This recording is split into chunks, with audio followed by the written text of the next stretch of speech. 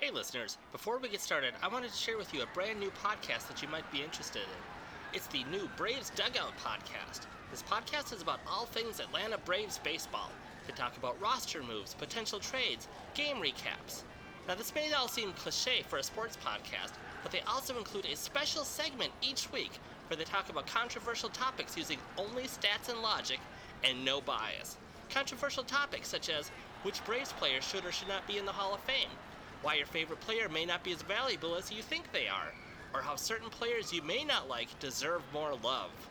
It's the new Braves Dugout podcast.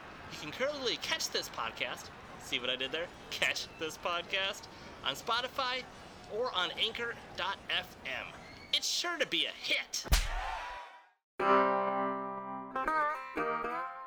If shark tornadoes and velociraptor pastors were not enough for you, straight from the world of sci-fi comes a new terror in the Wuzzleverse. Kangaroosters.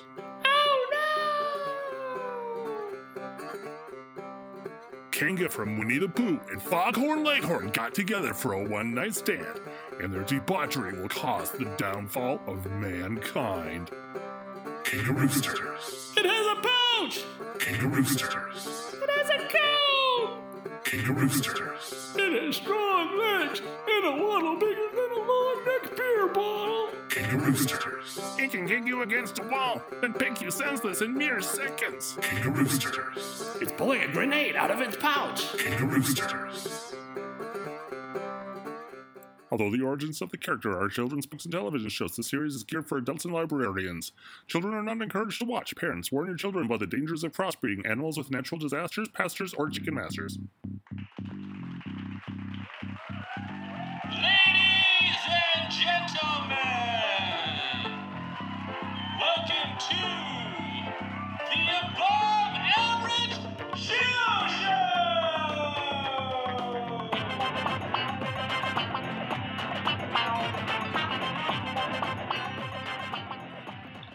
Hello, everybody, and welcome to another episode of the Above Average Joe Show. And today we actually have our first sequel. So this is going to be a great, fun new episode because we have a returning guest of Chris Marks. Chris, how are you today? I'm doing great, Joe. Thanks for having me back. This is going to be a good time. Oh, this is going to be great. I am so glad you came back because we have a lot to cover. Because you've done so much stuff. So we've got a lot of information to go over. And we also missed one of the main questions that I ask most of our guests. What do we miss? How'd you get started in the film industry? Well, it all started when I was 6 months old. No, we're not going to go. How did it get started for me? Well, I grew up in South Florida.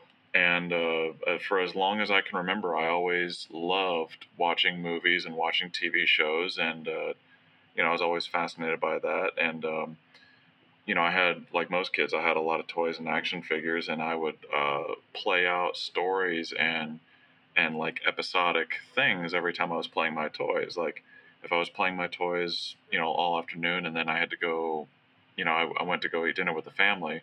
And I came back, I would start right back into the storyline where I left off very episodically, so it was kind of like always in my brain. And I never really had that much exposure to the arts or to theater because my family just wasn't like that. And then it wasn't until like the last 2 years of high school that I finally started to discover that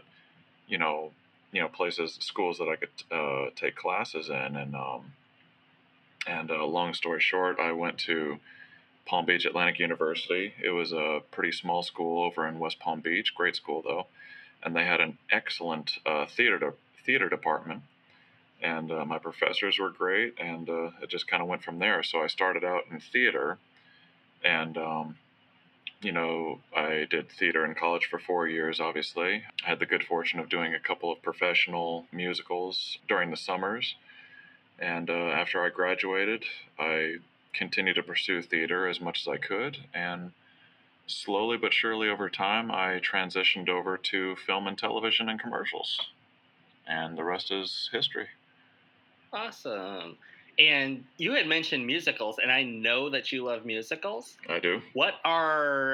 I'm not going to make you rank them all, but what are a couple of your favorite musicals that you love? Well, I'm very biased towards the musicals that I was cast in, but some of my all-time favorites would definitely be like Les Miserables, all-time classic. Nice. Wicked has always been a favorite of mine. I really enjoy Shrek the musical. That's a fun one. That would be a lot of fun to be part of that someday. There's just so many great ones to choose from. It's and me personally, I have done 6 musicals. The very first one I ever did was Les Miserables. That was a professional one. I was cast in the ensemble, and I was also Javert's understudy for anyone who's familiar with the show. Nice. Great experience. Great way to get my feet wet in that world. I've also done The Fantastics. I did South Pacific twice, one in college, one professionally. Oh, wow. I did Man of La Mancha, and I did Side by Side by Sondheim.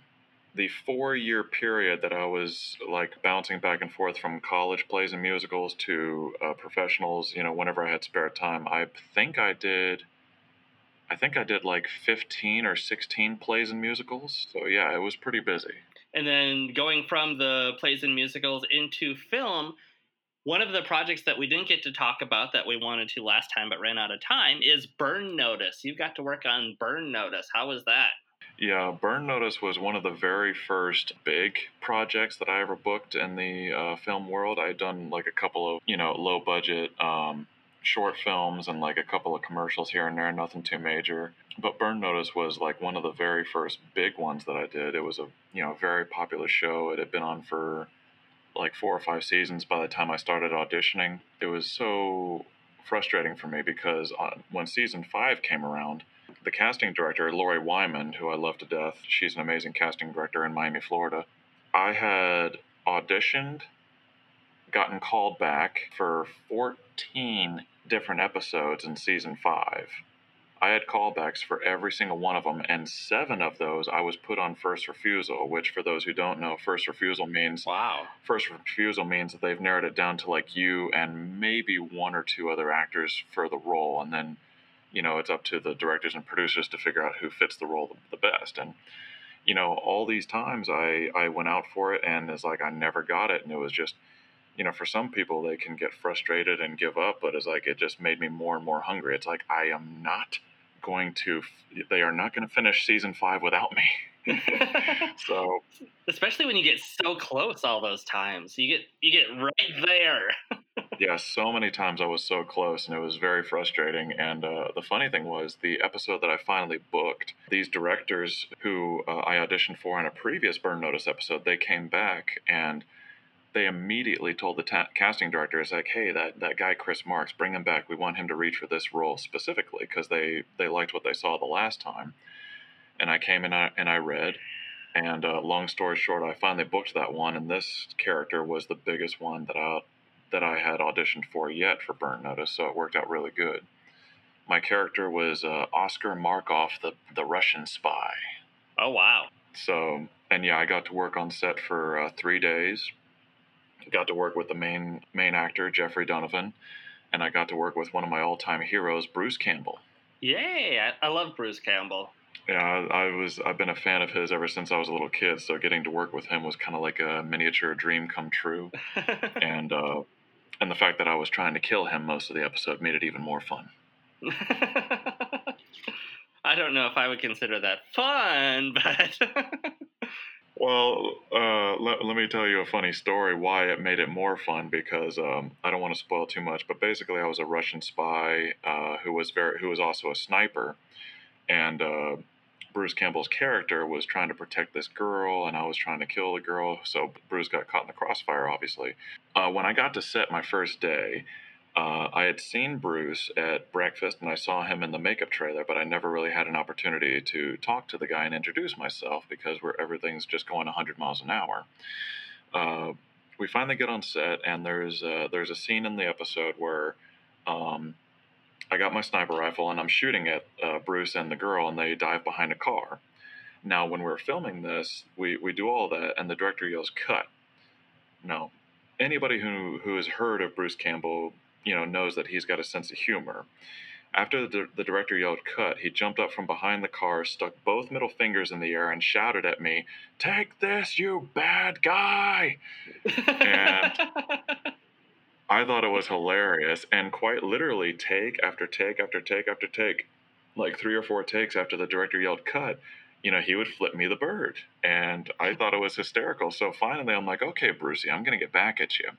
So I got my rifle, and I have him in the crosshairs, and after the director yells cut, I don't take him out of my crosshairs.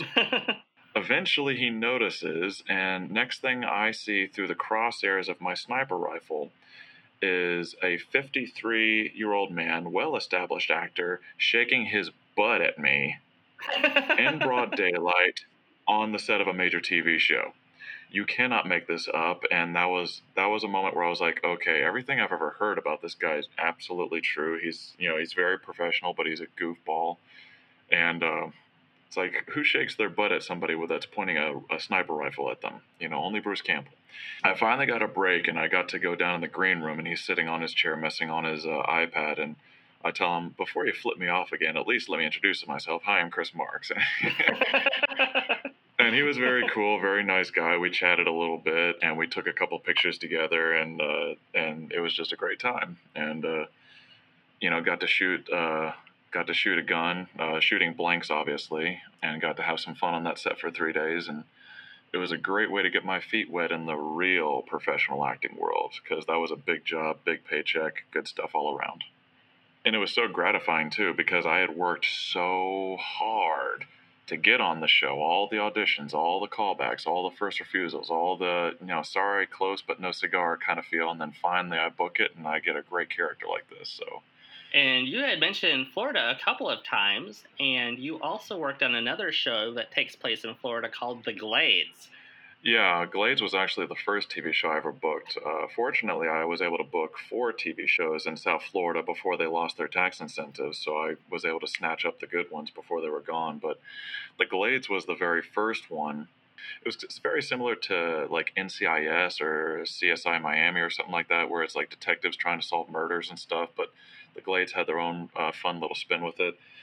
To this day, I did the Glades back in 2011. I did Burn Notice in 2011 too, and to this day I still have those 2 projects on my demo reel 9 years later because it's good material, and specifically with the Glades because like everybody who's ever seen my demo reel, they always mention like, oh, that, they mentioned that my character from the Glades is their favorite.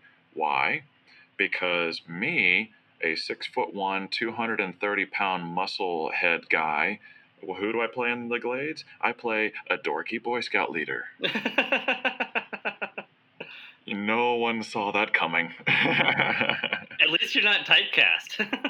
You got some versatility there. I try to show versatility. I get typecast as like a cop or a detective or a villain pretty often, but I will, as long as I can, I'll keep the Glades on there just to show people, hey, I can be a dorky Boy Scout if you want me to.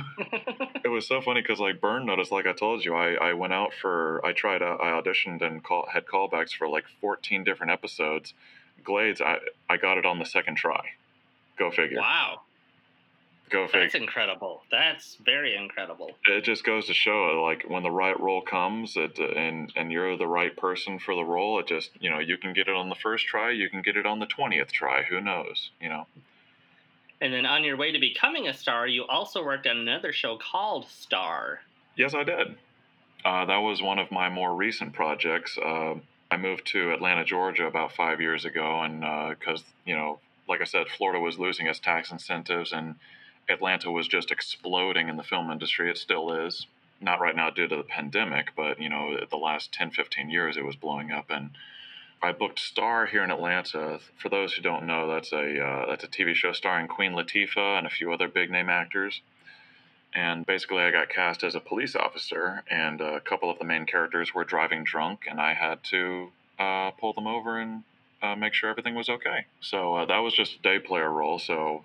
I think I was only on set for like 7 or 8 hours. It was a quick job, but still fun. Oh, wow. Still fun nonetheless. Anytime you can have a short day like that, it's like, oh, okay. bye. But you sure you don't need me for anything else? But because, like, as you know, it's like more often than not, you're on set for 12, 15, sometimes even 20 hours. It can be quite crazy. But, you know, on Star, they were very quick, very organized, and they got the shots that they needed me for, and that was all she wrote. But yeah, that was a good one, because you see me all dashing and dapper in my uniform. A man in uniform, you know. Oh yes, very handsome, very debonair. You could almost consider that one of your hidden assets, which is another show that you worked on. Oh, you're just the master of puns today, aren't you? I'm trying to work my segues in and trying to get better at that. You're masterful at it, my good friend. Masterful indeed. So tell us a little bit about working on Hidden Assets and what that was like.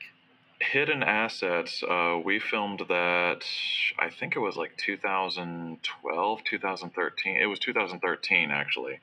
I was still in South Florida at the time, and that was one of my first. Actually, that was my very first lead role in a feature film, and it wasn't a huge budget project. I think the budget was like $100K, maybe a little more, something like that.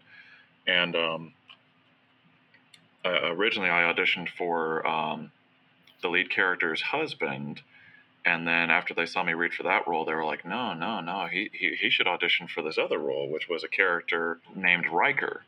Riker was like the main villain of the episode. And that was one of those times where, you know, it was a small budget. You know, we were getting paid, but we weren't getting paid like a tremendous amount of money. But the cast and crew, we were all working together for about 2 or 3 weeks. And the cast and crew, we were like family, man.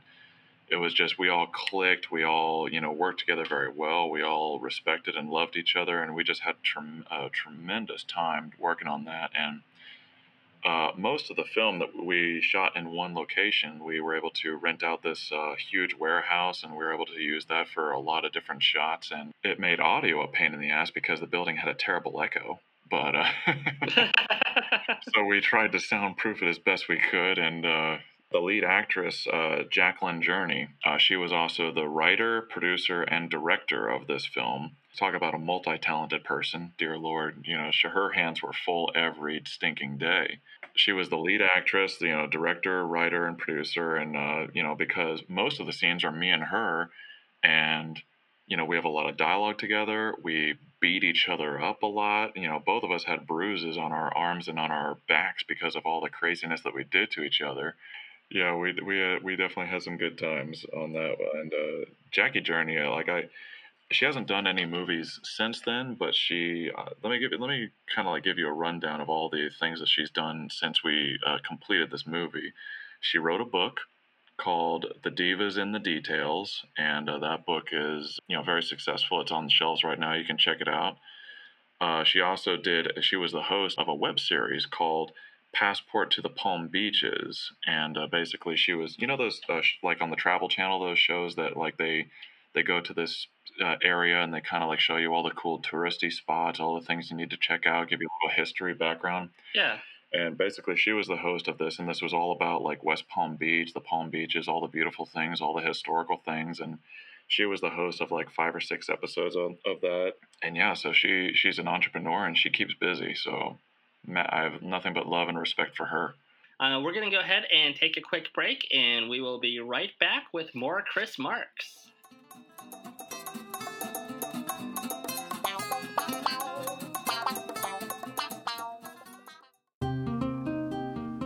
It's been decades since our hero saved the child and helped restore peace to a far, far away galaxy.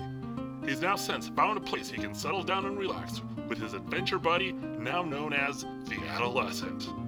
As the Mandalorian eases into retirement in Florida, he becomes known as the Mandafloridian.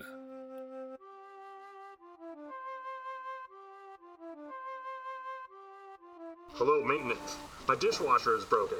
I don't know what's wrong with it. That's why I'm calling you. It keeps wanting to self-destruct.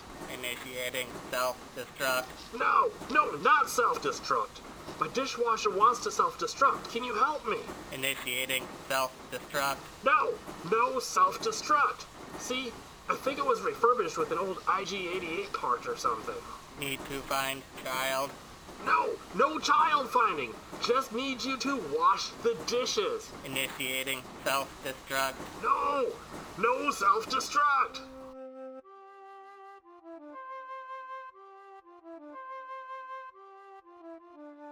I'm sorry. I'm not sure what's wrong with it. What do you mean? Your maintenance. I have spoken. 700 credits, please.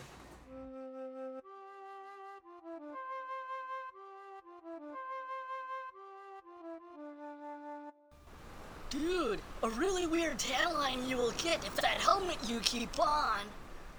This is the way. This is the way.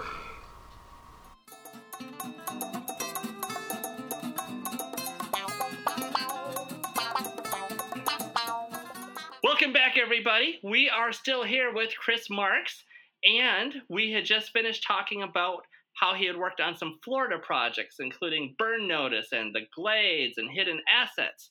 And now we're going to talk about a commercial that you worked on down in Florida with Iron Man Robert Downey Jr.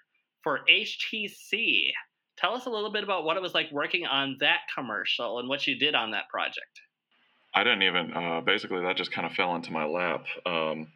One of the crew members who I had worked on Burn Notice and The Glades, his name is Mario Xavier, a very good friend of mine. You know Mario too. Mario's an amazing guy. He's one of those people, he's got a hand in just about every project that happens in the Southeast and anywhere, I suppose. But Mario called me out of the blue, and he asked me, it's like, hey, I need some more PAs to work on this commercial with Robert Downey Jr. Are you interested? I'm like, are you kidding me? Yeah, hello. Long story short, I was able to get off of work from my regular job at the time, and I was able to, we shot the commercial for 4 days, and sure enough, Robert Downey Jr. Was the main character of this commercial, and it was a big budget commercial, man. They spent millions and millions of dollars. And, they had helicopters in this thing. They had big green screens. They had this humongous tower that they built out of storage containers, and they decorated it. And it was just, they had so much stuff going on in this commercial. The coolest thing was because my buddy Mario was the second assistant director. Anytime that they needed a PA to help out with something related to Robert, it was like, hey, Chris, go on over there, because he knew I was a big fan. So I was like, hey, we need somebody to hold an umbrella for Robert Downey Jr. while we're on the beach. Chris, come on over. Hey, we need someone to help out Robert Downey Jr. with this. Chris, come on over. And I was like, thank you, Mario. Aww. But yeah, that was a blast because, a lot of people were asking me, what's he like? What's he like? Did you talk to him? It's like, yeah, I talked to him for like 3 hours. I was holding an umbrella for the guy all day. He's a cool guy, very sarcastic sense of humor, lots of fun. What point in his career was this? Was this like before Iron Man, just after Iron Man? Iron Man 3 had just come out in theaters, so obviously he was hot as a firecracker as far as his career was concerned. So, in fact, Mario actually called me while I was in the theater watching Iron Man 3, so I thought it was very ironic. It's like I'm watching Robert Downey Jr. on the big screen, and here I am getting an opportunity to work with the guy. Cool. Rock and roll. That's awesome. That's like grabbing the bull by the horns right there. And speaking of grabbing the bull by the horns, you worked on a commercial with a guy that had a bull head. It's a very interesting commercial to watch, which we will post on our social media so you can take a look at it. But tell us a little bit about what it was like working on that commercial. I was auditioning for this commercial for Bank United, a bank that's in Florida. I'm not sure how many other states they're in.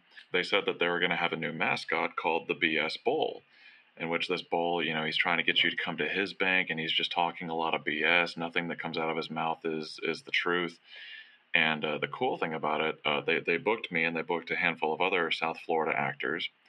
And the funny thing was, shortly after we booked it, we found out that they weren't going to shoot this in South Florida. They were actually going to shoot this in Uruguay, South America.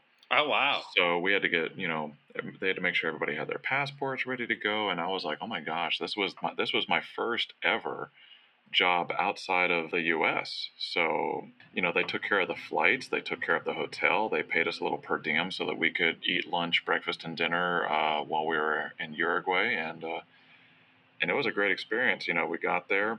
The first day we were just, we got into our hotels, we did all the paperwork, they got us all set up. Day 2, they shot my commercial with the bull first. I think they shot like a total of like 6 or 7 commercials with all of us. I was only part of one, and they shot me with the bull first thing in the morning. So I was done for the day at like 3 or 4 in the afternoon. We had an early morning shoot, and then after that, I was totally free. They let me go, and the third day, my flight wasn't until like 8 o'clock that night, so I had the whole day to explore downtown Uruguay and do the tourist thing and have some fun. So it kind of felt like a paid vacation. It was great. But yeah, the bull was very interesting because the guy that was in the suit, he was so small. He was probably like 5'6", 5'5", and he was very skinny. So with the bull, they had to put on shoulder pads underneath the suit, and the bull head was enormous, and it was very impressive. The animatronics for the bull head was interesting. The actor inside had no control over the facial expressions. They had 2 guys behind the camera with remote controls operating it. It was just very interesting to watch them coordinate that.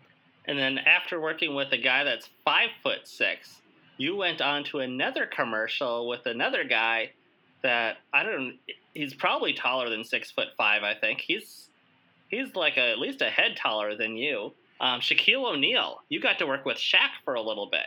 I did. This was after I moved to Georgia. I was able to work with Shaquille O'Neal, and he's actually 7'1", I believe. Whew. He's a full foot taller than me. I got pictures with him on Facebook, and he makes me look like a child. But but yeah, I was able to. Basically, what happened was ESPN and Turner Studios, they do all these funny videos with Shaq, and May the 4th was coming up soon, and they wanted to do a funny video with Shaq that had to do with Star Wars for, May the 4th be with you holiday. And they found out that I worked for a company that did these Star Wars Jedi things, and they said, hey, can you have one of your people come over and teach some of our NBA stars how to be a Jedi and whatnot? And so they chose me, and all I knew was that I was going to be doing Jedi lessons for some NBA Hall of Famers. I had no clue who it was, and then I got the text message, you're going to be working with Shaq, and I was like, no. And I was like, he's like my favorite of all time. He's, because like not only is Shaq a huge NBA Hall of Famer, he's in everything. He's in movies, he's in TV shows, he's in commercials, he owns restaurants all over Atlanta. He's everywhere, man. He's such a goofball. And, I did the commercial with him, and he's exactly what people said he was. He is a 7-foot-tall giant, but he's a 9-year-old trapped in that body. They all told me up front, it's like, he's like, now, just to let you know, it's like, we have this script, but Shaq, he doesn't like to stick to the script very much. He likes to do things all on his own, so we always have to be very flexible because he likes to improvise, so you got to be good with that. And I was like, I did improv comedy in college for 3.5 years. I'm good. I'm good at improv and snappy comebacks. So we shot everything that we were supposed to do, and of course Shaq went off script, and we just kind of ran with it, and it worked out pretty good. But then after we were done shooting, Shaq comes over to me, and he's like, I know how we should finish this. We should do a shot of you and me having a lightsaber battle, and then you hit me in the butt. And I'm like, really? You want to do that? He's like, yeah, it'll be funny. And so he's like, he tells the crew what he wants to do, and he's like, come over. He's like, okay, let's practice. I'm like, you want me to hit you in the butt? Yeah. I hit you in the butt now? He's like, yeah, give me a good hit. So I tap him on the butt with my lightsaber. He's like, harder.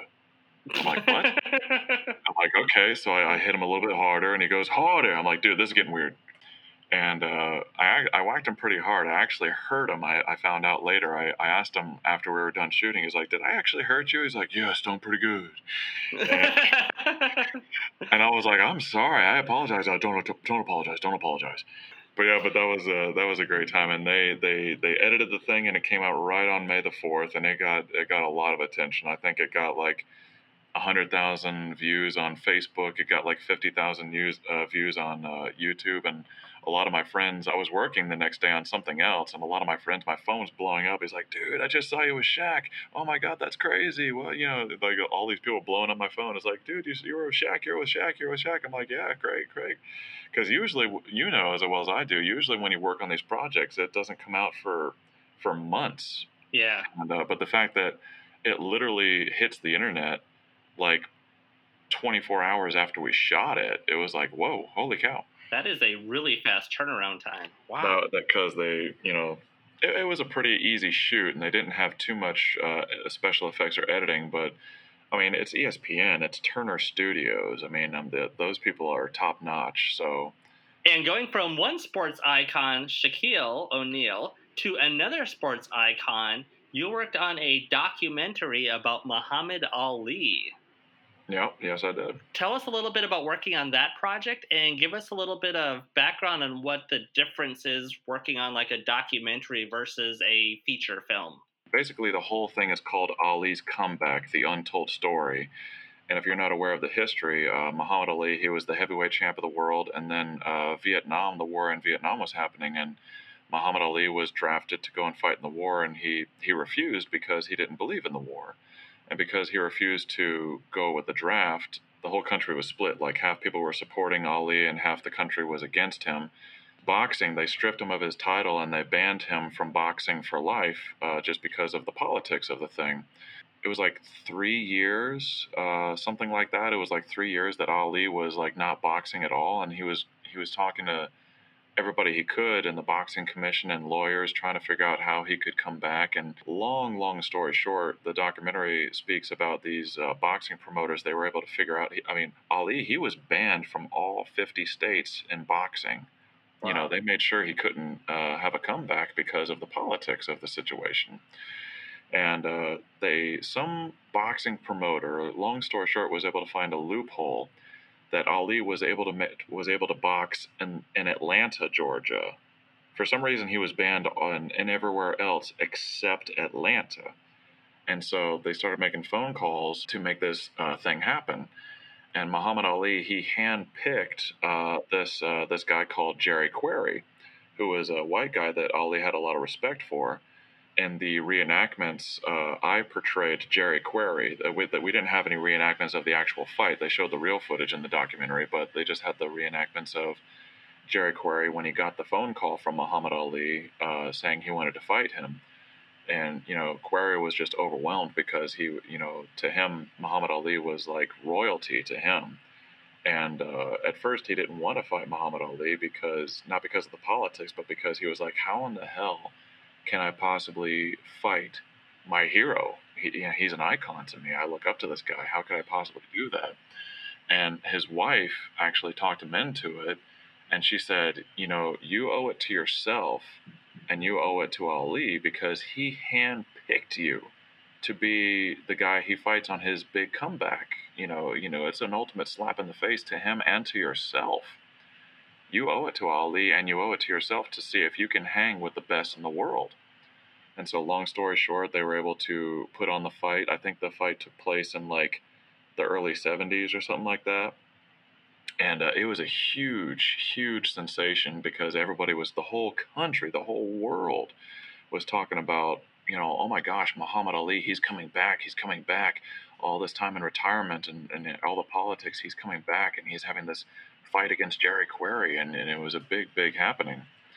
And that's what the documentary is about. And the director of that is a guy named Art Jones. Put a lot of hard work and a lot of love into setting all these things up. All the interviews with all the real people who lived the experience. He set up interviews with people, family members of Muhammad Ali who are still alive today. And basically, he just needed a handful of people to shoot some reenactments for Jerry Query and Muhammad Ali and a couple other people. And I actually got the job from the woman who was playing my wife, my friend Julie Kendall. We shot it, and they saw my headshots, but the second they saw me in person, they were like, "Oh my God, you look just like Jerry Query. This is going to be great." So we shot that, and a couple of years went by before they were done. So I was just like, okay, it's just another project that I probably won't hear anything from. But then they had their first screening. They had this big premiere over in this theater over in Dunwoody. I forget where it was. It was somewhere near Atlanta. I think it might have been Dunwoody. I forget. But they had a red carpet. They had photographers. They had a bunch of historians there. They showed us the film. They showed us the documentary, and I was so impressed. It was definitely one of the very best and well-put documentaries I had ever seen. Art and everybody else on his crew, they did an amazing job putting this thing together. And I don't know exactly what's happening right now, but I got a phone call from Art a couple weeks ago that he said that they're on the verge of getting some pretty big distribution deals. Oh, wow.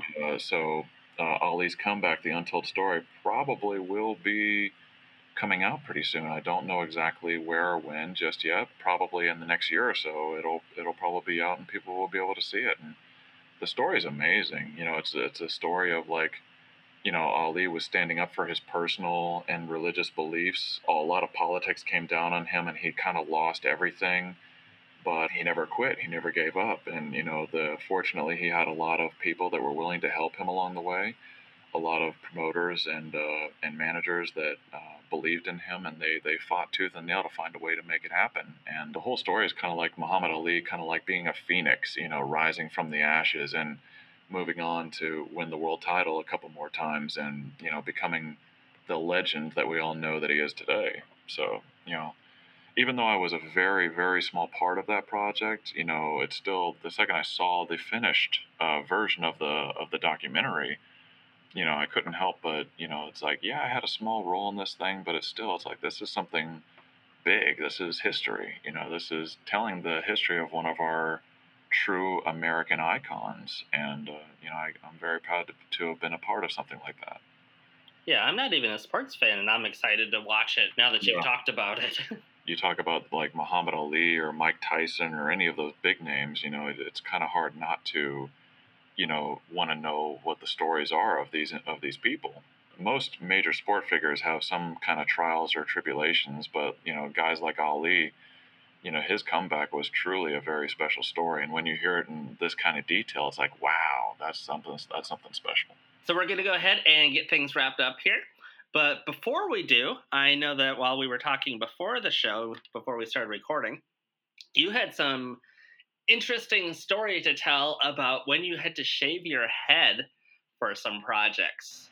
Basically, I was just contacted out of the blue. These people, I don't know how they found out about me, maybe through a different casting director or an agent or something, but they saw pictures of me on Facebook with a buzz cut, with very close to having my head shaved completely bald. And they contacted me and they said, hey, we're doing this commercial and we've been trying to find actors and models who are comfortable with shaving their head completely bare-skin bald, and nobody's willing to do it. And we saw your pictures, and we were wondering if you would. And I'm like, I got a few more details, and they told me what they were paying. And I was like, okay, yes, I will do that. I've already shaved my head a number of times anyway, recently due to some theater and some other projects that I was working on. And it was very interesting because they shot, basically I forget exactly what it was for. This was like in 2009 or 2010, something like that. They shot it like it was one of those 1920s silent films, kind of like a Charlie Chaplin, that kind of style of movies, Cool. before they had audio, and they had that cheesy piano music playing in the background. And the basic concept was, I was just this regular guy, and I come across this beautiful woman, and in the commercial I'm talking to her brother. There was this misunderstanding of what kind of men she was attracted to, and my character thought that he said that she likes bald men. So you see me in the mirror and I'm shaving my head bareskin bald, and I get a date with her, and she freaks out. She's like, what did you do? And I'm like, what? I was told that you like bald men. And she's like, no, I like bold men. And then later on is like, I get rejected from her, and it's this big sad thing. It's like, oh no, a bald man gets rejected. And then at the end of the commercial, you see me with my hair grew back, and you see me with another beautiful girl, and I have a happy ending, and it's all, hunky-dory. But when I saw the finished product, it was very funny, and it was very cute. And I tried to reach out to the directors and producers to get a copy of it, and it never happened. I tried to find the commercial online. It was just for the internet. But it was only on the internet for like 5 or 6 months, and then it was gone. And believe me, I tried. I looked everywhere I could think of to find this commercial online somewhere. I could not find it. And so I probably wouldn't still be using it. Maybe not, because it was so long ago. But at the very least, if I had it, I might use it to show people that how I look with a bald head. Yeah. But yeah, to this day, I'm still kind of bummed that I was never able to get the footage because it was pretty funny. Good stuff. And as we get wrapped up here, do you have any social medias or anything that you want to plug? Sure, absolutely. With me, you can find me on Facebook, Twitter, and Instagram. Look up Chris Marks Actor. If you want to see some of my video footage, go on Google and type in Chris Marks Actor Vimeo, and you can find my Vimeo page, and I got like 20 different video clips on that website with some of my best stuff. If you want to check out Hidden Assets, that feature film we were talking about earlier, you can find that on Amazon or iTunes, on iTunes and Apple.com. And like I said, Muhammad Ali, that'll be coming out soon. Burn Notice and Glades, you can probably find on Hulu or something like that. My episode of Burn Notice was Season 5, Episode 16. It's called Depth Perception. All the other stuff we were talking about, you can find that on my Vimeo page. Awesome. And I know some of that's also on YouTube, too. So if you want to see the HTC commercial, the Shaq promos are on YouTube. If you want to find the Shaq video's on my Vimeo as well. But on YouTube, just type in Shaq Learns the Force. It pops right up. And as far as the HTC commercial, all you got to do is type in HTC Robert Downey Jr. and that will pop right up. It's like a 2-minute commercial. And we'll provide links for all of that stuff. But thank you again, Chris, for hanging out with us. Thank you very much for having me. I'm very honored to be the first ever 2-time guest on your long list of very talented people. And next year, let's see if we can make it number 3, too. Sounds good. Awesome. And thank you, listeners, for joining us. And we will see you again next week on another episode of The Above Average Joe Show.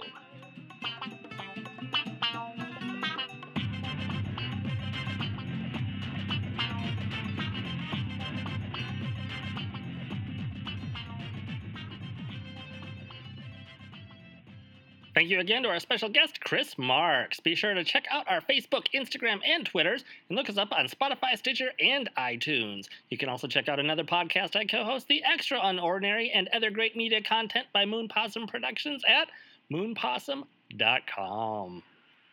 Cool.